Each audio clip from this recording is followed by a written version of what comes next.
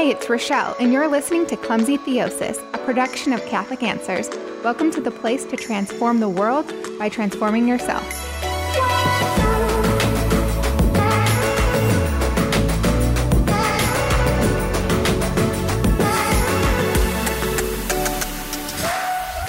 Hey, what's up, everybody?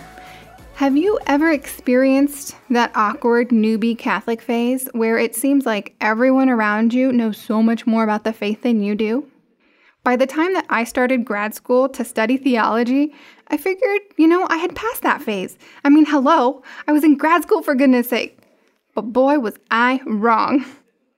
So, that phrase, it's all Greek to me. Well, that's how it seemed. But in my case, it actually all seemed like it was in Latin. And I say that because my first ever grad class was Vatican II. That's it. That's the name of the class, Vatican II. And all we did was read, discuss, report, and present on the documents produced at the Second Vatican Council. And the titles of all of these documents, they're in Latin. And my professor was throwing around words like ecumenism, aggiornamento, ecumenical, collegiality, and my classmates all seemed to know exactly what he was talking about. And I just felt so unprepared. I just felt like I was in over my head and just inadequate as a Catholic in general. And no one should ever feel that way, especially when it comes to official church documents or the church councils or any of the gems that we find in the church fathers. And for that reason, today we're going to take a bit of a departure from our typical, very obvious spiritual content to go over something which does affect our spiritual life, though it might not be as overt.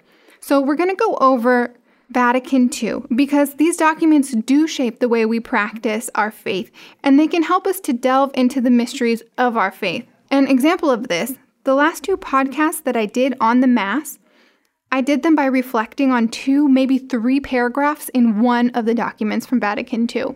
And so there's so much more that's been written. Think about how much more you can learn and how much more you can then be able to get the fullness out of the faith. So these documents, like I said, there's so much in them, and they're actually really quite beautiful.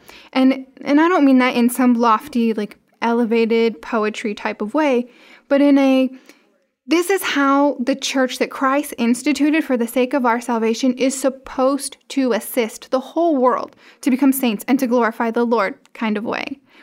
Or maybe that's just me in my opinion, but I don't think so. Now, the Second Vatican Council is an ecumenical council, and an ecumenical council has 3 characteristics, right? So it has to be a solemn assembly of the bishops of the whole world. It has to have been called by the Pope, and if it wasn't, it has to at least have been confirmed by him at a later date. And then it has to concern matters that affect the whole church. So what matters would be considered those that would affect the whole church? And there's typically 3 major issues that are discussed at councils, and one is doctrine, and doctrine is what we believe. And the second is discipline and practice, and that's basically how we live out what we believe. And the third is the relationship between the church and state or between church and the whole world. And for any of you who like those interesting little facts, like I do, there are 21 ecumenical councils in the history of the Catholic faith. And all of these councils are concerned with unity within the church. They want everyone in the church to be on the same page. So here's a little history about Vatican II. It was called by Pope John XXIII in 1959. And then for the next almost 4 years, they were establishing different commissions and having all kinds of preparatory meetings. And they finally opened Vatican II in the beginning of fall in 1962. Unfortunately, the following spring in 1963, Pope John XXIII passed away. And so Pope Paul VI was elected Pope. And so he oversaw the Second Vatican Council from then on.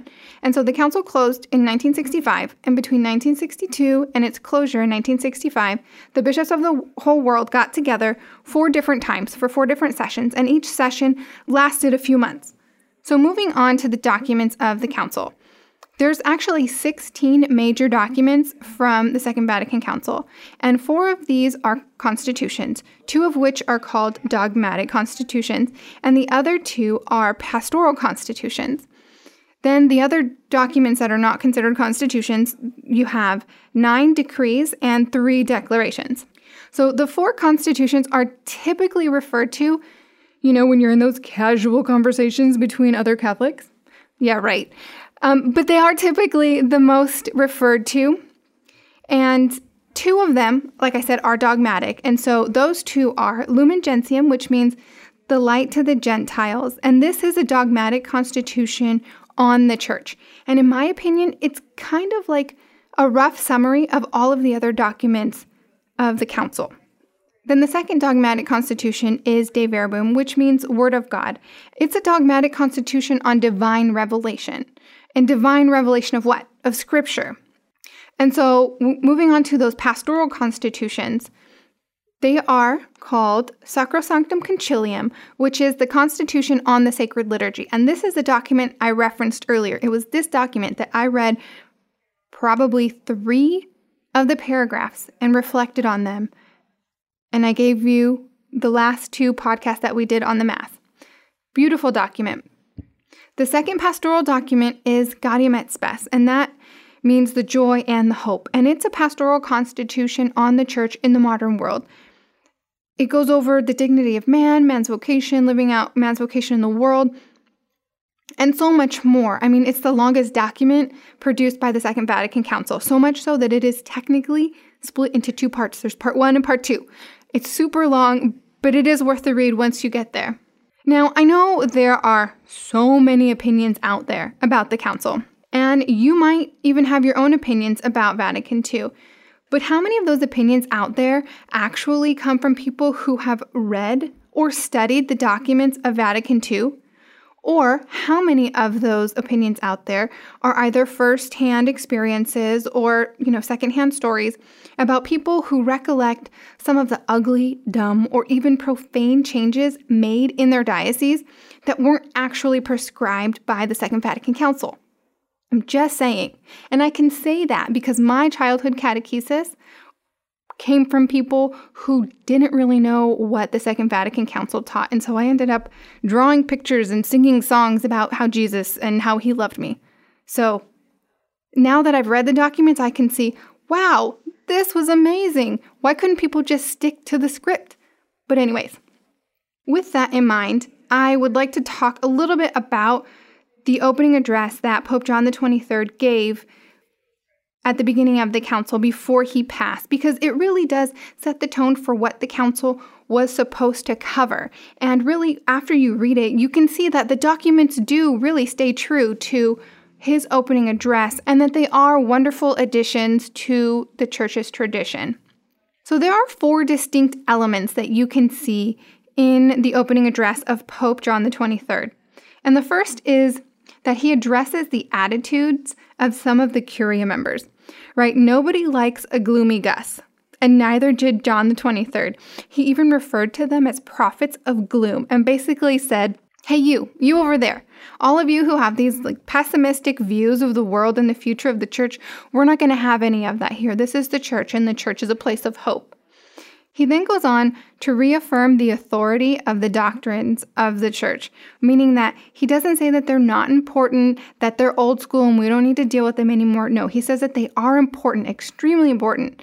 But then he goes on to emphasize even more the importance of teaching these documents, of teaching these doctrines to the faithful. And this is where that word aggiornamento comes into play that I had mentioned earlier. Basically, the delivery of the teachings need to be brought up to date, the way in which we are taught the teachings of the church.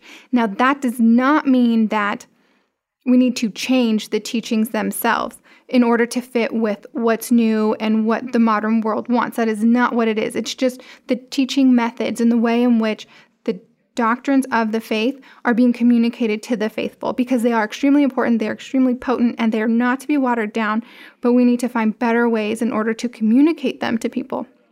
And this ties perfectly into the next element of his address, which people refer to as ressourcement. And aggiornamento and ressourcement were used a lot during the councils between the other bishops.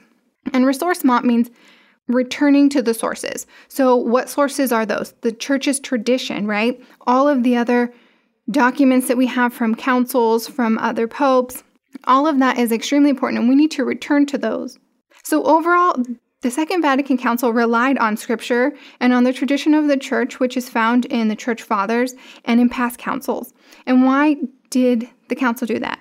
Because they were trying to help the Church to articulate herself in a way that would invite the modern world to holiness.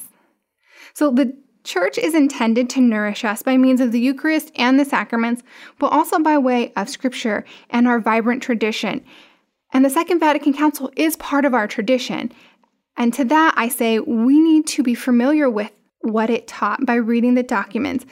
And we can do that from the comfort of our living room, because all of these documents are available online for free on the Vatican website.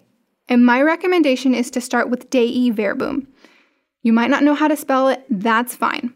All you have to do is Google Documents of the Second Vatican Council in your search engine, and I'm sure that the Vatican website will be one of your top links. Click on it and they're all listed there for you. So yeah, read Dei Verbum. Read it slow, take your time, and then tell me if you do not get inspired to read Scripture. All right, did you guys like today's episode? I know it was a huge break from what we typically do, and so I really, really need your feedback. If you do like this, then we can continue to do this. And we can even continue with the Second Vatican Council and do maybe summaries of some of the documents and so on. But you do need to let me know. So send me feedback. You can either email me, clumsytheosis@catholic.com, or you can contact me on social media, on Instagram or Twitter. It's @clumsytheosis. But whatever you do, subscribe to Clumsy Theosis wherever good podcasts are found, because we can transform the world by transforming ourselves. All right, everybody, peace out. Thank you for tuning in this week to Clumsy Theosis. Each week, we explore a topic within the Catholic faith to aid listeners like yourself, as well as yours truly, in the advancement and deepening of the spiritual life and the personal ownership of our relationship with the big guy upstairs and his church. As cliche as it sounds, the world needs you. Become who you were created to be with Clumsy Theosis, the place to transform the world by transforming yourself.